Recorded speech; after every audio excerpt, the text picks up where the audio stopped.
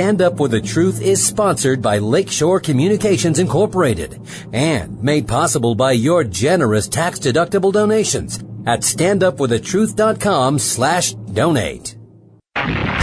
This is Stand Up with the Truth, a packed hour of challenging discussion addressing important issues and topics affecting Christians across the nation. Join the conversation via email at comments@standupwiththetruth.com. Good morning, brothers and sisters in Christ. David Fiorazo with Mary Danielson. Thank you so much for tuning in to Stand Up for the Truth. Hi, Mary. Good morning. Good morning. You're about ready to blow out of here, out of Wisconsin, for some southern exposure, southern pleasure, southern weather, southern whatever. So, yeah, we're going to enjoy this podcast together. We've got Jim Harden on the line with us, but I want to share a scripture that just came up, and this is so. I'm just going to share what it's over at Bible Gateway today. Job chapter 23, verse 10 and 11. It says, "But he knows the way that I take. When he has tried me, I shall come forth as gold. My foot has held fast to his path.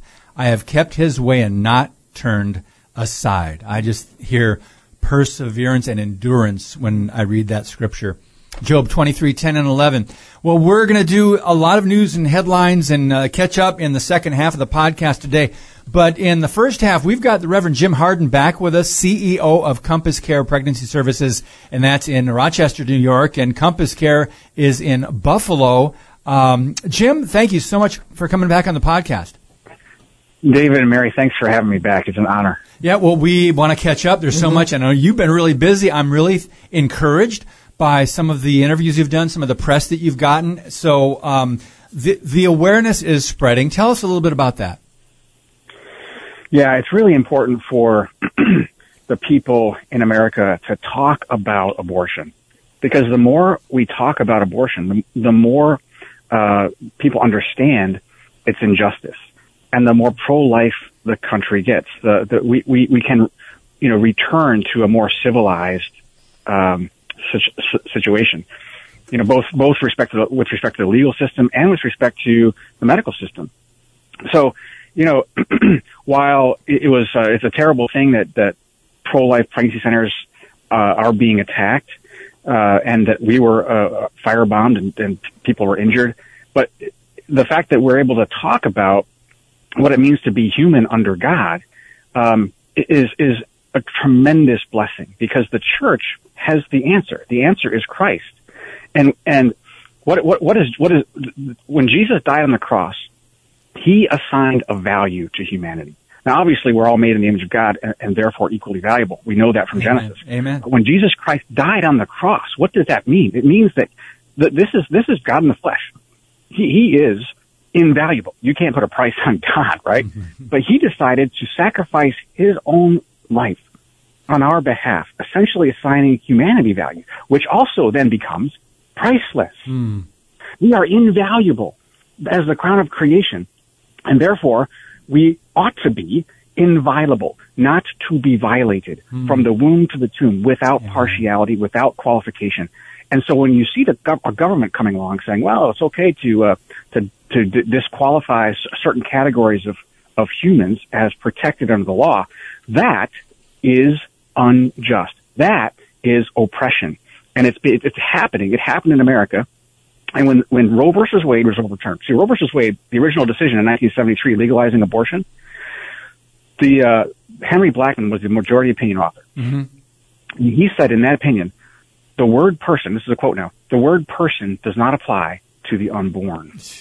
Think about that. Wow. When Dobbs came out reversing Roe on June 24th last year, it said basically that Roe was wrong about that in particular. It was on a collision course from the very get-go with the Constitution. It is not the government's job to decide these things with respect to humanity. It's the government's job to protect all humans equally. This is the nature of the 13th Amendment, no slavery. This is the nature of the 14th Amendment, equal protection under the law, right? Amen. And so this is why Christians, I believe, are being attacked right now, because you've got two worldviews in America that are at war. And I mean that. They're at war. Yes. You've got one worldview that says, hey, there's no God, and that government ought to take the place of God, deciding what is right and wrong, what is good and evil. And then you've got this other worldview, which is the foundational, philosophical and theological basis for our Constitution, rule of law, which is the Judeo-Christian framework. We are endowed by our Creator with certain inalienable rights. The right to life being, of course, the basis for all other rights. You can't have other rights if you're not alive, right? So, I mean, this is a perfect, and the reason why Christians are Christian pro-life people are being attacked is because we have this primary belief that stands in the way. Mm-hmm. This belief that all people are made in the image of God and therefore equally valuable without qualification is that belief that stands in the way of absolute power. Mm-hmm. Absolute power is the ability to decide who lives and who dies. Quite simply put. Yep. And so what is abortion but the camel's nose under the tent of tyranny? Because when it's the government getting to say, hey, this category of person, preborn boys and girls, don't qualify, and therefore you can destroy them, which is awful and oppressive, and of course the heart of God, as we know all throughout Scripture, but it made incarnate in Christ. The heart of God is to free us from oppression, the oppression of our sin and the oppression of the sins of others through forgiveness. Jesus Christ did that for us. He became our Good Samaritan. We were beaten and left for dead by our sin and the sins of others on this dangerous jailcode road of life that we live. Preach and he it. said, look, I'm right.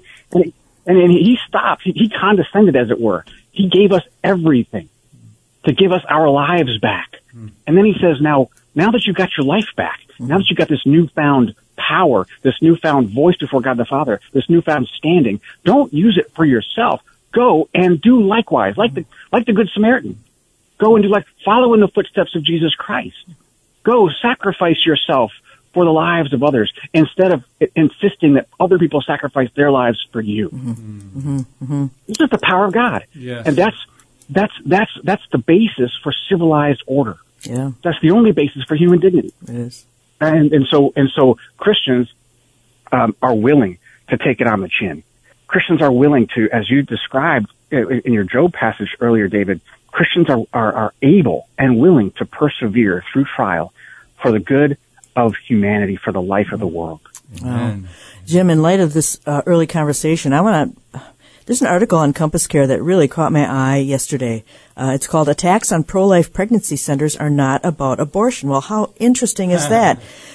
Because on June 17th, 22 federal legislators demanded Google censor pregnancy centers to prevent women from finding you. Wow. On August 25th, Google complied, dramatically harming Compass Care's ability to reach women considering abortion. Then you go on to say that Senator Elizabeth Warren on July 12th said, we need to shut them down all around the country. Tolerance. Well, here's the twist that you talk about in this article. On September 15th, Gavin Newsom launched a multi-state billboard campaign advertising for women to go to California for their abortions, quoting Jesus in Mark 12:31, love your neighbor as yourself. So now we have this twist in the support of abortion. The Vice President, Harris, is invoking Christianity. So, Jim, what's the connection between the efforts to shut down pro-life work and use Christianity to promote abortion? What in the world is the end game of that? Oh gosh, so much is going on in this country. And the end game, what we started to see happen in August was something new. We'd never seen this happen before among the kind of pro-abortion, abortion empire, abortion industry, and the pro-abortion political elite. And what started to happen was they started to insist that abortion is not precluded by Christianity. Christian beliefs, they kept, and so what they're saying that Christian beliefs can embrace abortion. This is important because almost all, I'd say 95 to 99%, I don't know for sure, but I run pro-life entities and I help other people run them across the country, and 99% of all of our support comes from Christian people, okay? And virtually 100% of people that work at these organizations are Christian people. And so, the basis for our protection under law to be publicly pro-life is primarily the First Amendment. Freedom of religion, freedom of expression, freedom of association. It's all First Amendment protected activity. And so if they can say, oh no, abortion is also, can also be, comprehended within the Christian belief system, then it takes away our First Amendment protection of pro-life activity, because now it's just a matter of opinion. It's no longer a matter of religious belief that all people are made in the image of God and ought to be protected, and therefore abortion is wrong always and everywhere and always has been and always will be. Yes. It becomes just simply a matter of difference of theological opinion.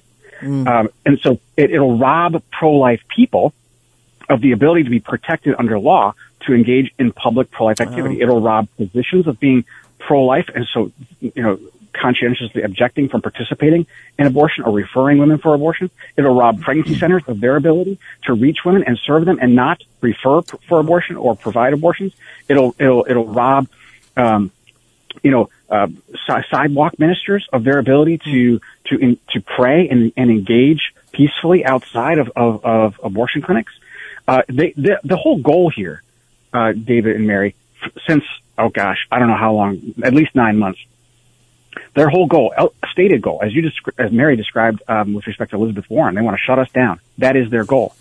That's the goal of Jane's Revenge, the pro-abortion terrorist group. That's the goal of these pro-abortion political bad actors. It's the goal of Google, and it's the goal of even law enforcement turning a blind eye to the violence against pro-life entities. Yep. The goal is to criminalize public pro-life activity and push us out of the public square. And it's not about. Go ahead. I was going to say, and they're trying to bully pro-life individuals, Christians, and those who would fight for the right for women to have their babies. And now it's becoming more violent than we ever thought would happen. And what you said is very important. They are not prosecuting. I mean, the FBI, the DOJ are looking the other way. So, Jim, that brings us to an update we want to get from Compass Care. And you had handed over your security footage. This was 7 or 8 months ago where you got firebombed on your offices there. Can you give us the latest? What's going on? Yeah, so the latest, it's interesting. We had to file a lawsuit in the Supreme Court of New York in Erie County, which is in Buffalo, against the police department to get our video surveillance back. So we had to file a lawsuit. It went to the Supreme Court. We were scheduled to have our fourth hearing today, at 11:30. That's in about an hour and 15 minutes. Wow. The police department, we now just heard the police department wants to settle. What? They want to settle, which means they want to give us our video back, but they want to give it back to us with stipulations. Oh boy. So, we to this day do not have it in our possession.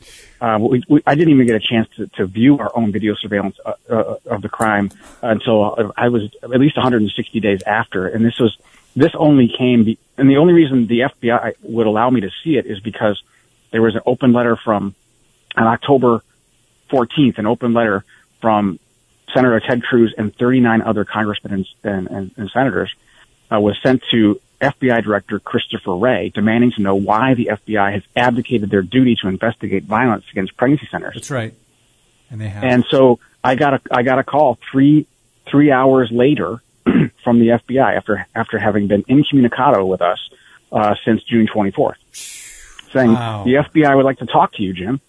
I said, oh, okay. What do you want to talk about? Well, I don't want to talk to them.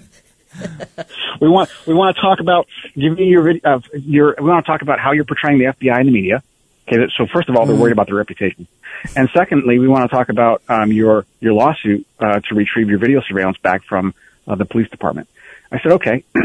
So anyway, where do we stand today? We had to hire a private investigating firm, along with the Thomas More Society out of Chicago, to locate the perpetrators. Wow. We know for a fact, based on we've already caught up with the FBI. Our private investigators have done work like this before, identifying domestic terrorists and even putting them away.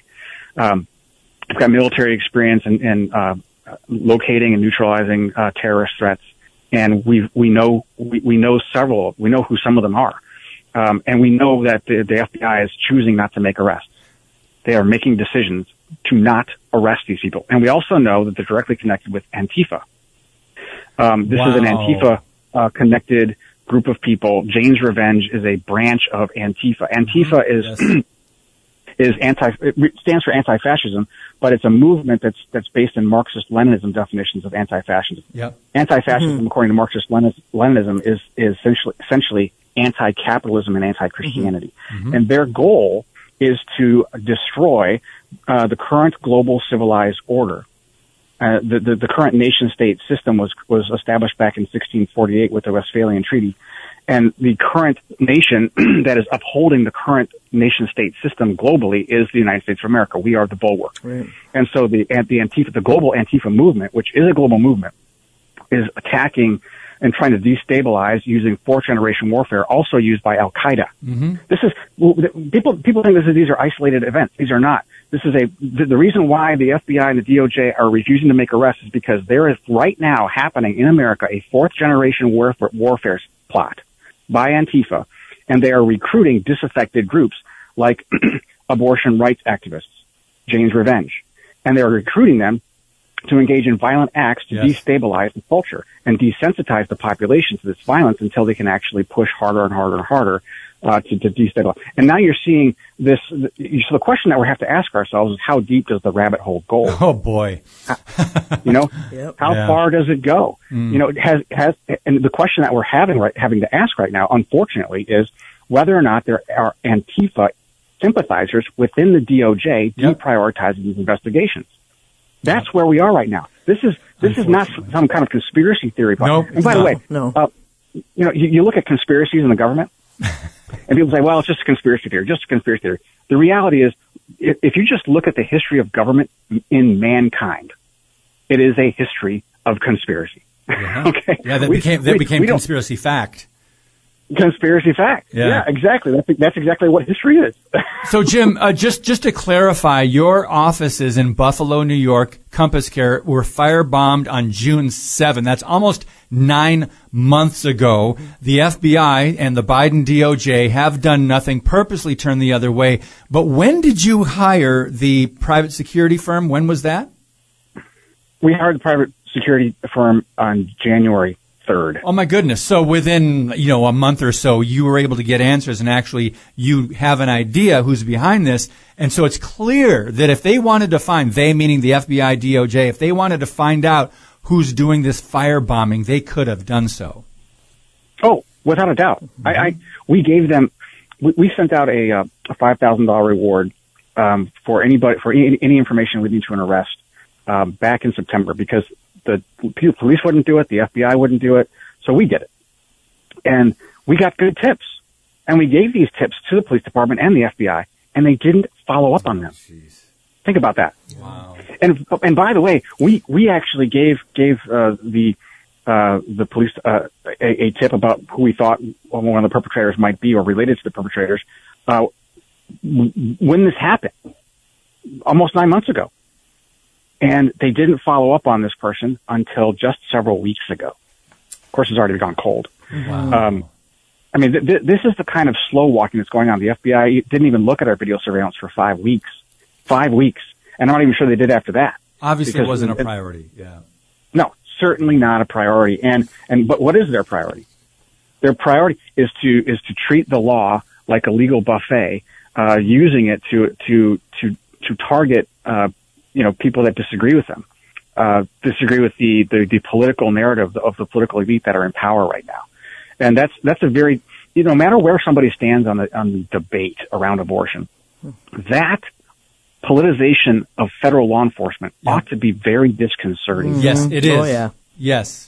Yes. And we've been talking about it since last Mother's Day, when our friend here, not too far from us in Madison, Wisconsin, Jelaine Appling's office was firebombed, and they even took credit for it, Jane's Revenge, and they said, if abortions aren't safe, neither are you. Threatening. Mary? Yeah. I got a question for you, Jim. What is, in light of the fact that there will be ongoing violence, more than likely, these are the times we're living in, but the federal court ruling on chemical abortion I couldn't find anything on that. Is there an update on the status of that? Yeah, the FDA approval? Yes. That's a great question. We are watching that case very carefully because that case has the potential of having more the impact on the abortion industry than the reversal of Roe versus Wade on June 24th. Why is that? Well, right now, chemical abortion represents more than half of all abortions in America. It's a wow. quick, fast emerging kind of market.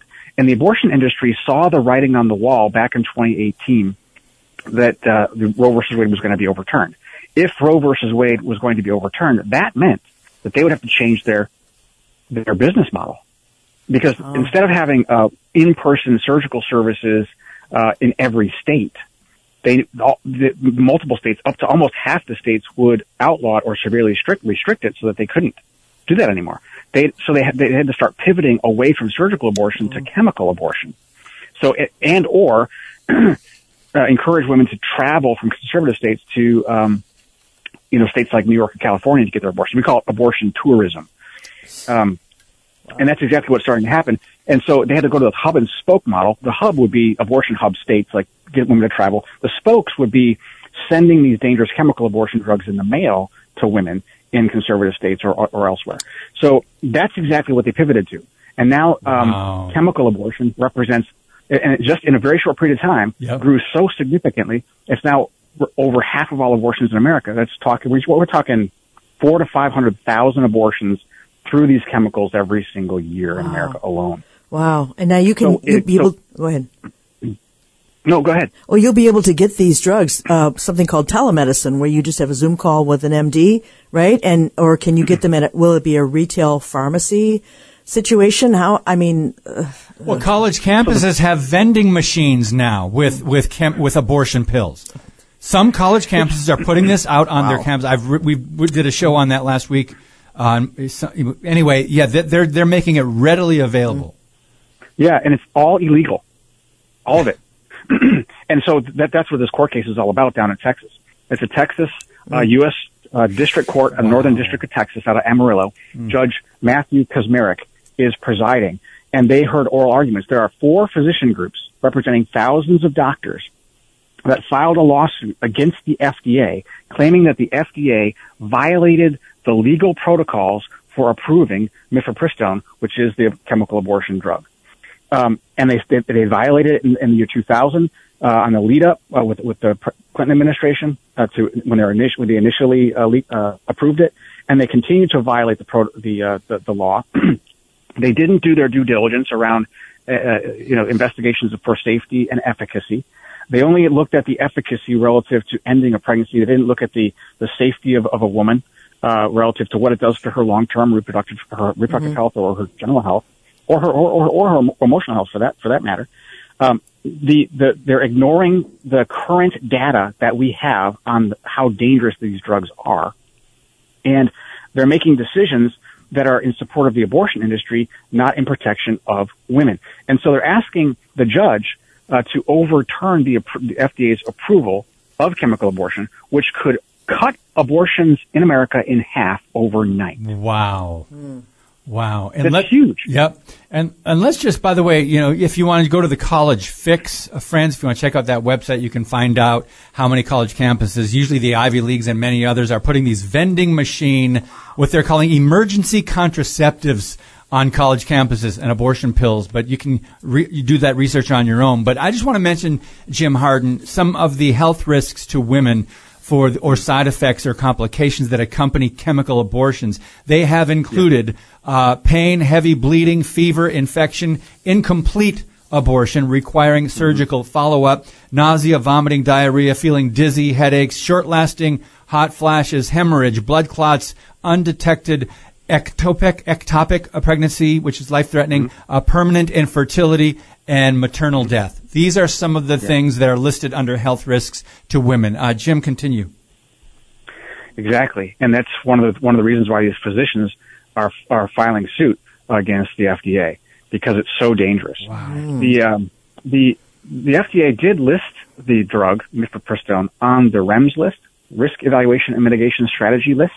There's only 70 drugs, 70, out of the thousands of drugs that the FDA has approved there's only 70 that ever made it onto that list. There's only 70 that are dangerous enough that when the chemical comes in contact with a human being, they have to be, monitored very closely by a physician.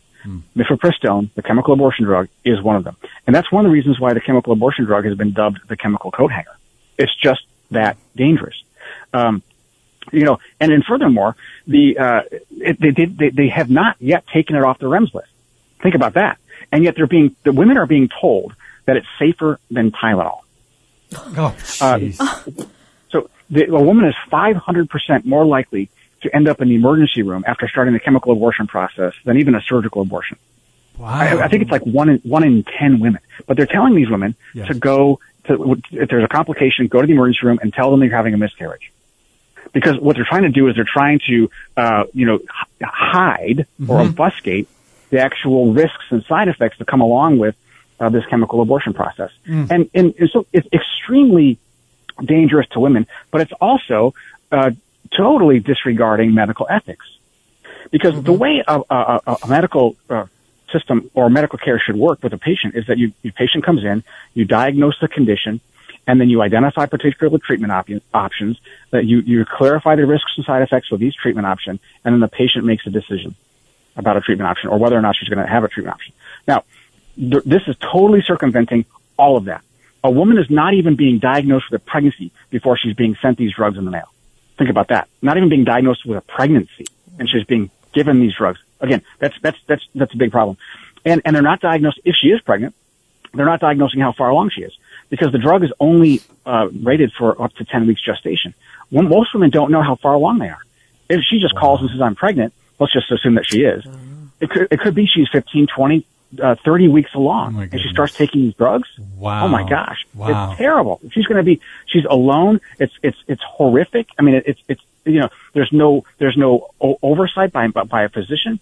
The risks are just awful. And so, the contravention of good medical ethics and medical care is deplorable, and it's irresponsible, and it's something that needs to be overturned. And it needs to be overturned quickly for the health and safety of women and children, obviously. Well, deplorable certainly is the word for it. I think of these women. It's so tragic. Yes, and they're going to do this because they're so desperate. And they believed the lies. They believed that this is okay and this is something that won't cause any problems. They've believed the lie that an abortion is an option. It's always going to be an option it's because the solution, right? It's the solution. Yeah. Hey, Jim, really quick, we've just got 3 minutes left with you. Let's contrast your situation at Compass Care in New York and possibly many, many dozens and dozens, if not 100 across the country, with how the Biden administration handled the situation in Kalamazoo, where on February 6th, Joshua Barrington was sentenced after pleading guilty to federal charges of arson. I think he threw a Duraflame log on top of a Planned Parenthood. Tell us about that. That was pretty quick. In 4 days, they had an arrest. Yeah, so, we were, saying, hey, look, the FBI is not doing their job, the DOJ is not doing their job, and people were saying, how do you know that?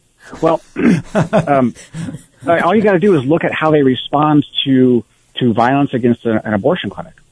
Within one case, in this one case, on July 31st, this man attempted to start a fire at Planned Parenthood, and it was middle of the afternoon on a Sunday. The FBI and there was a joint federal task force of law enforcement that got together instantaneously, same day, reviewed the video surveillance, same day, did a forensic analysis, same day, and backtracked and figured out where the Duraflame log was purchased even. and got video surveillance from that. Mm-hmm. And within 4 days, they had this guy arrested and indicted. Okay? That's the power of the DOJ and the FBI. And compare that to over 230 attacks across the country on pro-life entities and no arrests. Wow. And you look at all this, they're sitting on a mountain of evidence. Yep. A mountain of evidence. They're making a choice. Yes, they are. And so I don't have a lot of sympathy for the FBI or the DOJ right now. Neither do we. I think that they need to be investigated. I think the light of investigation needs to be shined on them, and the bad actors need to be rooted out. Yes. Amen. Reverend Jim Harden, to be continued, brother. God bless you, protect you, and continue to do the great work you're doing at Compass Care. Oh, thank you, David. Thank you, Mary. Thank you, Jim. Thank you. Again, Compass Care Pregnancy Service Buffalo. We're going to talk about the Supreme Court hearing arguments on student loan cancellation and trans women in American Women's History Museum. Your monthly financial support of StandUpForTheTruth.com is needed and appreciated. Now, back to today's Stand Up for the Truth. All right, we've got a lot to cover tomorrow with our guest, Linda Harvey of Mission America, including hostility against churches on the rise in the U.S. And here's a headline that we'll push to the end of this podcast if we have time today. No surprise, COVID most likely originated in lab leak, concludes U.S. Department of Energy. Yeah, like none of us knew that. In the China lab, by the way. But yeah, we're not sure exactly. That's misinformation. But here's an interesting headline before we get to something Mary wants to share. I think is really interesting. The Smithsonian. The interim director of Smithsonian's New American Women's History Museum understands DNA, at least in a metaphorical sense. They are actually, the Smithsonian Institution is actually going to, they're going to include transgender women in, quote, American Women's History Museum. This is where we are as a culture, as a nation, and you wonder why the world looks at us and is laughing. Mm-hmm. Mayor, go ahead. Yeah, can I just leave that one right there? Yeah, you can leave it. Yeah, let's leave it. This happened in Canada last fall, and I'm going to give you some the story and then a little bit of background here. Oh, similar story, same theme. Yes, a student suspended and arrested for saying there are only two genders, and this happened in the People's Republic of Canada. Last fall, Josh Alexander was suspended from St. Joseph's Catholic High School in Renfrew, Ontario. He stated the fact that there are only two genders, and he didn't bring up the subject randomly. The class was discussing gender. He says it was about male students using female washrooms, gender dysphoria, male breastfeeding. Everyone was sharing their opinions on it. Any student who wanted to was participating, including the teacher. I said there were only two genders, and you were born either a male or female, and then I got in trouble. And then I said that gender doesn't trump biology. Well, Josh was kicked out and told he couldn't return until he changed his mind. He couldn't attend classes until he affirmed that he would not use the dead name of any transgender student and agree to exclude himself from his 2 afternoon classes because those are attended by 2 transgender students. So a dead name is the transgender lingo for the name given to these students at birth.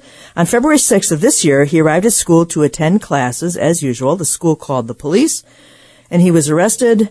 Wow. He said He said for every crucifix on the wall, there's also a pride flag, and there's encouragement of gender dysphoria.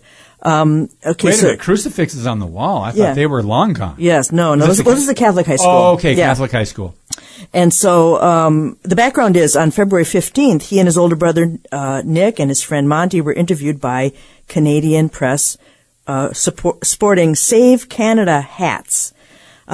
He said that he was the one who spoke up, but a lot of the girls at school were upset that the males were permitted in their bathrooms. And so I decided to speak up with it. Then when he shared his concerns last fall, the principal said, well, I'm not going to pursue your personal crusade. I have to hear from a female student as well. Well, they did hear from a female student. When he tried to come back for classes, they made it crystal clear that his views held by virtually every Canadian through all Canadian history until about 5 years ago would not be permitted. He was brought to the office. He had a lawyer there. The provincial police walked in. And he's now trespassing in his own school. That's just pretty ugly. And once you have precedents of things like that, you don't stuff the toothpaste back into the tube. I mean, that's just... But this is courage. I mean, this is what courage looks like in the 21st century. Kudos to this young man. Yeah, kudos to him because not one conservative politician in the country has spoken up in his defense. None have condemned his treatment.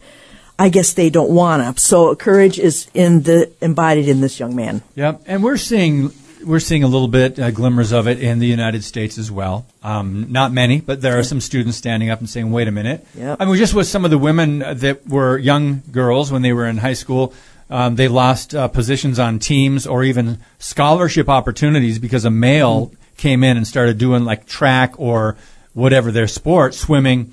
And there's now a couple lawsuits going on. I haven't heard the latest, but yeah, there are some lawsuits happening, and very likely many more will start standing up.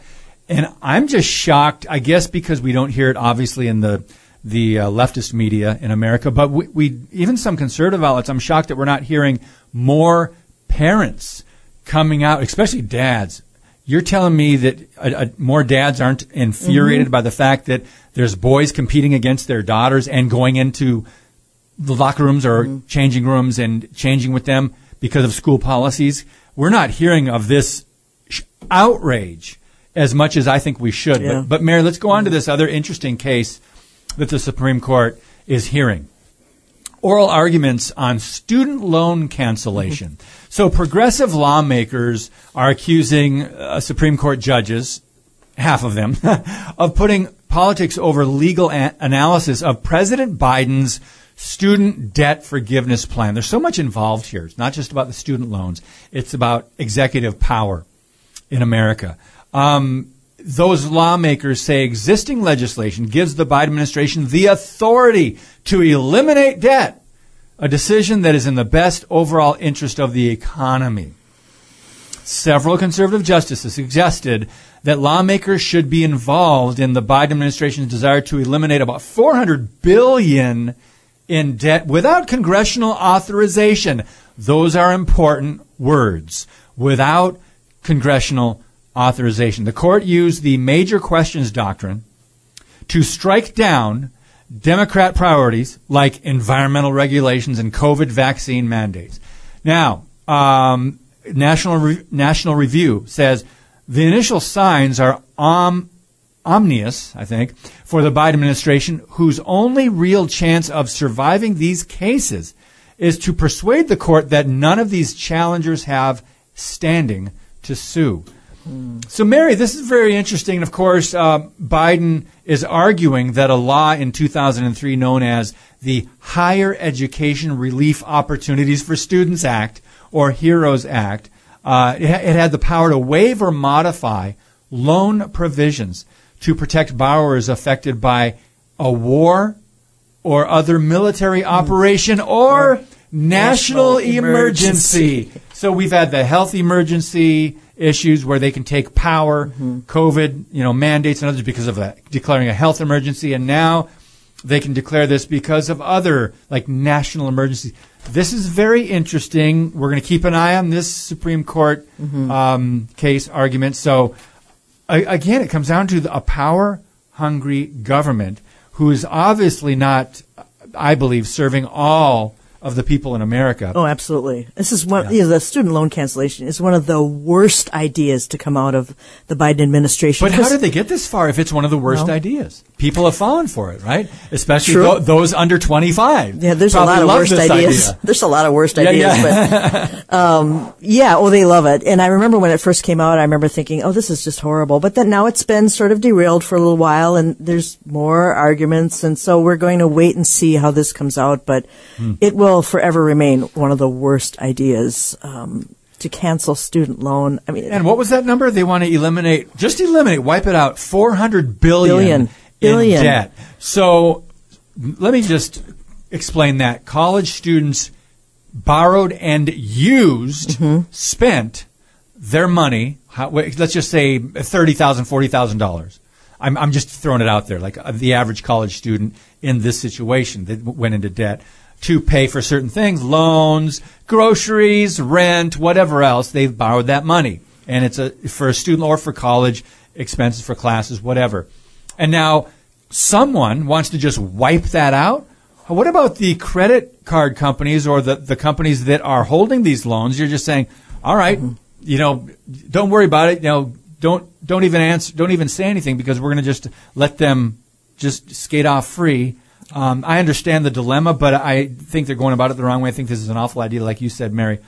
The other thing I'm thinking of is this is the same administration that has given, I don't even know what the total is. Is it $125 billion to Ukraine?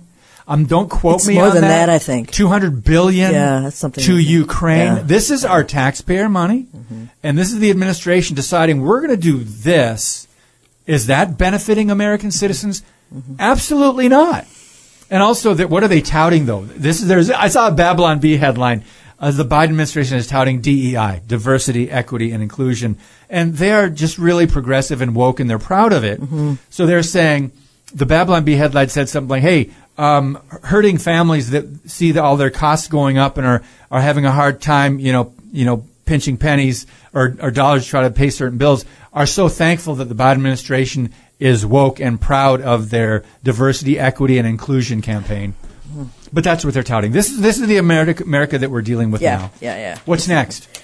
There's an excellent article by Hal Lindsey, who's still writing such great, insightful articles on prophecy in the Signs of the Times. He's got to be in his 90s, don't you think? I think so. I think so. Yep. Well, he has one called "And There Will Be Pestilence," and he starts out by talking about, that as the world in general faces a staggering set of potential catastrophes, and this generation is facing them all at once. And he says each is magnified by the size of Earth's population. So just follow me here. He says, at the time of the 1918 flu epidemic, fewer than 2 billion inhabited the planet. Today, that number exceeds 8 billion, and we depend on fewer and fewer farmers to feed larger and larger populations. So the numbers here, it's all about the numbers. In an increasingly divided world, borders are turning into chasms over which supply lines must run. So now we're talking about, in the past, maybe the 19th century or so, there was cholera, there was smallpox, there was typhoid.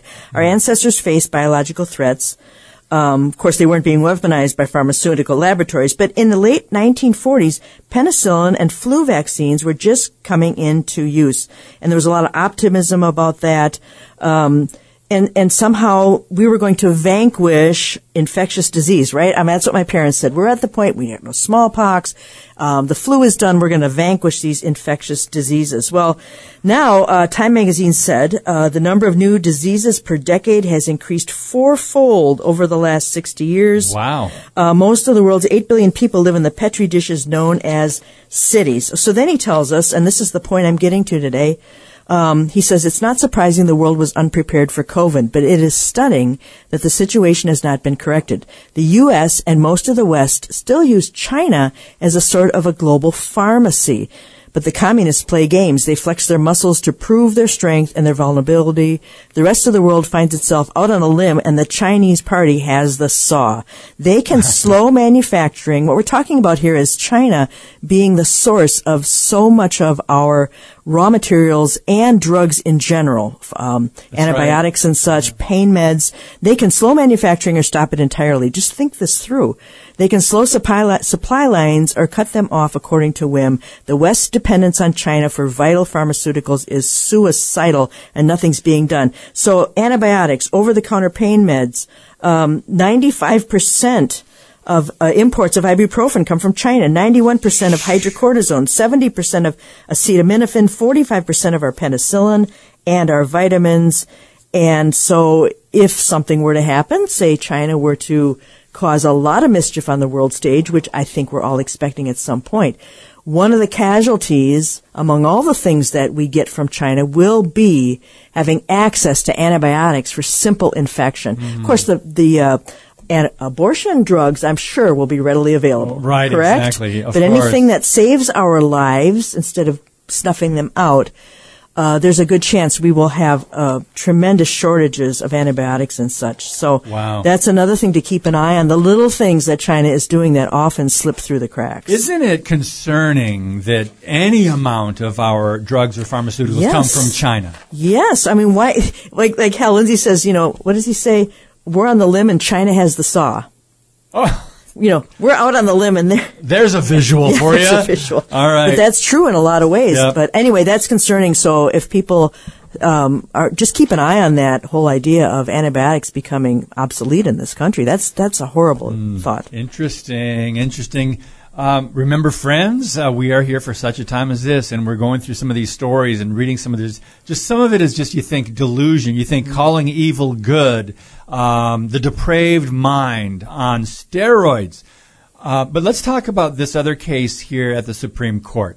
The Thomas More Law Center is asking SCOTUS to protect religious freedom in the workplace. The most important case, they're calling it, affecting religious freedom in the workplace in more than 4 decades. Thomas More Law Center represents over 400 physicians, nurses, surgeons, and medical professionals who have faced the loss of their careers, unpaid suspensions, and the denial of accommodations due to their sincerely held religious beliefs. The President and Chief Counsel there said it's imperative that we restore religious liberty protection in the workplace in the face of the relentless attacks by huge corporations beholden to the radical ideologies which are contrary to our constitutional values. So the U.S. Supreme Court will hear oral arguments in this case April 18, and a decision is expected by the end of June. I think there was one that actually went through, don't quote me, I seem to remember New York, or was it Illinois, a major hospital system. The employees, the workers that were fired or had to resign or were forced because of not taking the vaccine, they won a major case. And so I think that was either Illinois or New York, one of those two. But here is another one where they're saying over 400 physicians, surgeons, nurses, medical professionals, they faced these, quote, consequences just because they either didn't want to take the vaccine or whatever, for religious reasons, for their Christian faith or whatever, but obviously for their health as well, as what we've been finding out. Hindsight is 2020 looking back at this, isn't it, Mayor? Mm-hmm. It certainly is. It certainly is. And a lot of us knew that this was a hoax, by April of 2020. April, May, June. A lot of us already knew that, and there was so much persecution from others on Facebook that, oh, you're evil and you won't wear a mask, you're going to kill your own grandmother, and it just got ridiculous. And so as more and more comes out with, oh yeah, this was a lab leak, and how many people are rolling their eyes when this finally, and it comes out at a certain time though, David. It's not, that could have come out before. So we have to actually back up a little bit and ask ourselves, because everyone in the world is going, duh, when they say this. So not everyone, but a lot of people are. A lot of people are, because the lights, there've been a couple of years for the lights to come on. So we have to ask ourselves, why did that come out now? I don't trust the timing of it. Are you talking about the lab leak reveal? Yes, the lab leak reveal. Quote, reveal. Reveal. Oh, now we know. Yeah. Yeah. Right. Why now? Okay. So. You know what, Mayor? I think you make an excellent point. Friends, that's a good reminder whenever you see a story, even in conservative media, but nonetheless, whenever you see something, a revelation, something that was revealed or they did an investigation and here's the answer.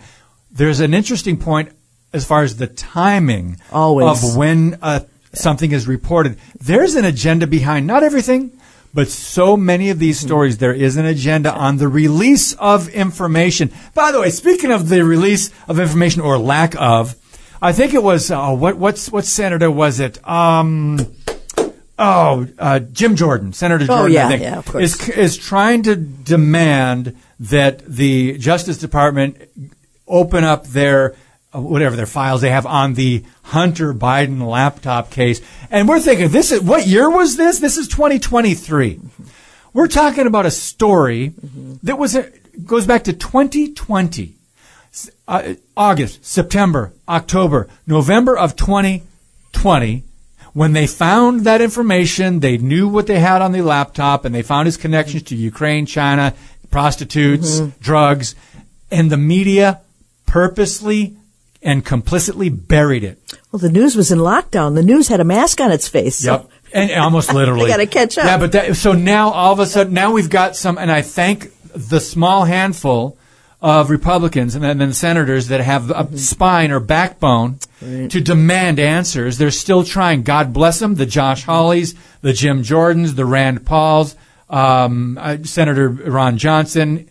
In some cases, these men are trying to get answers, trying to protect the people, the right of information, the Freedom of Information Act. They're filing those. So I just saw that headline. Sometimes I want to just throw the laptop through the window, but I won't because it's winter and then it would be really cold in the room.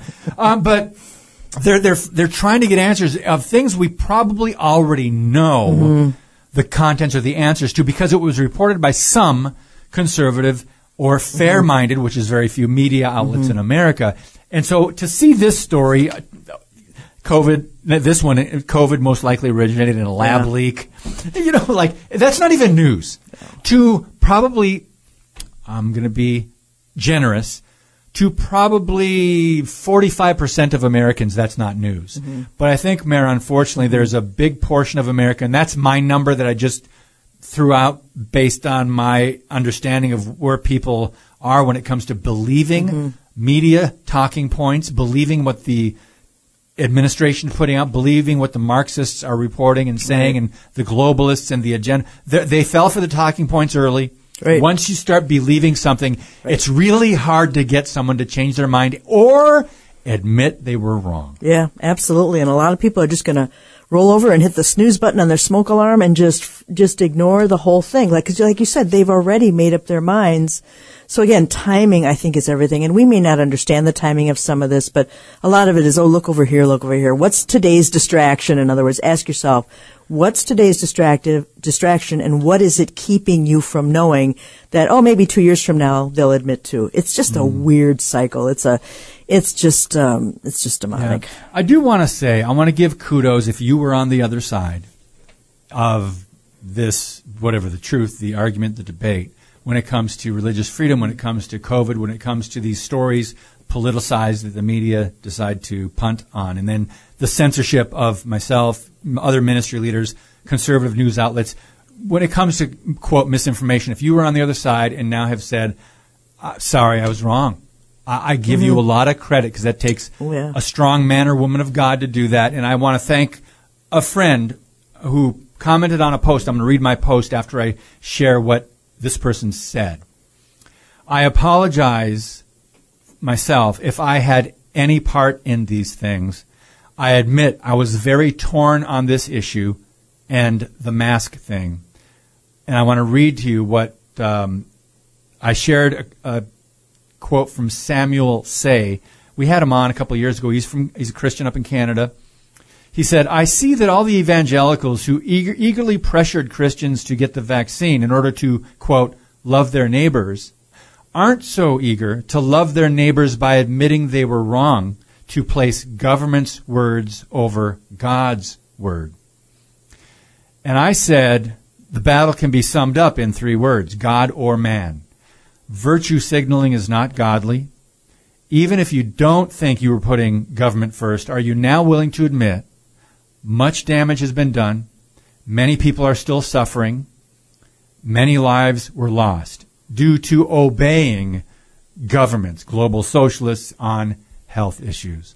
So I read that backwards. I started with this person's comment. I give them a lot of credit for saying, hey, I apologize for my part, because some people were acting on the best information they had at the time.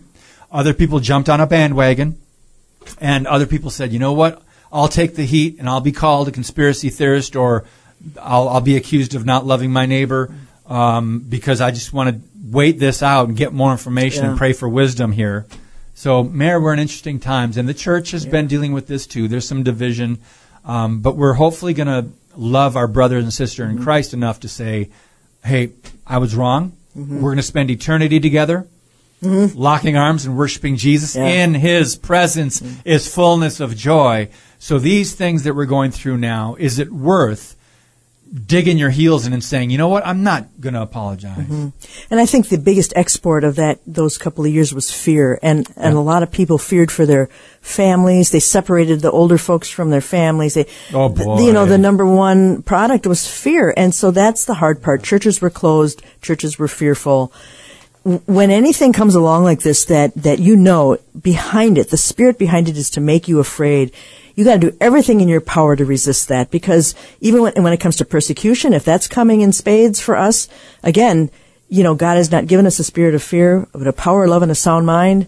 And so we can have a sound mind about all these things through prayer and just yielding ourselves, our members, to His leading and His will. And a lot of people responded out of fear. And I totally get that. Because fear is a powerful motivator. It was an unknown, a time of uncertainty, great uncertainty. Yes, and it's new. It was all new. And it pulled the rug out from under people's lives. So all that to say, do not respond in fear to anything that's coming up, because God is greater than all these things. Yes. We're here for such a time as this. I will use that overused word again. Unprecedented. Do it. Unprecedented. Yes. These are unprecedented times. All right, Mayor. Well, you have an awesome vacation. Thank you. Yeah, she looks battle weary. She can't wait to get out of Dodge. I need to warm up a little bit. Yeah, warm up those bones. All right. Well, you and Tim, God bless you, and just get some rest in Him. Enjoy the South. Friends, we had to reschedule with Natasha Crane, but we have confirmed her, the apologist and author. I love her. She's been on a few times. The 21st, March 21st, a Tuesday. Mary will be back. We've also got Pete Garcia on the way, Holly Varnum with Reasons for Hope. That's a brand new guest. We've got J.B. Hickson on the way, John Haller next week, Todd Nettleton. We've got Selwyn Duke, conservative author and columnist for The New American. And tomorrow, Linda Harvey of Mission America. Guys, we appreciate your prayers. Thank you for standing with us. And, hey, all I can say is, God bless you. And as always, keep speaking the truth about things that matter.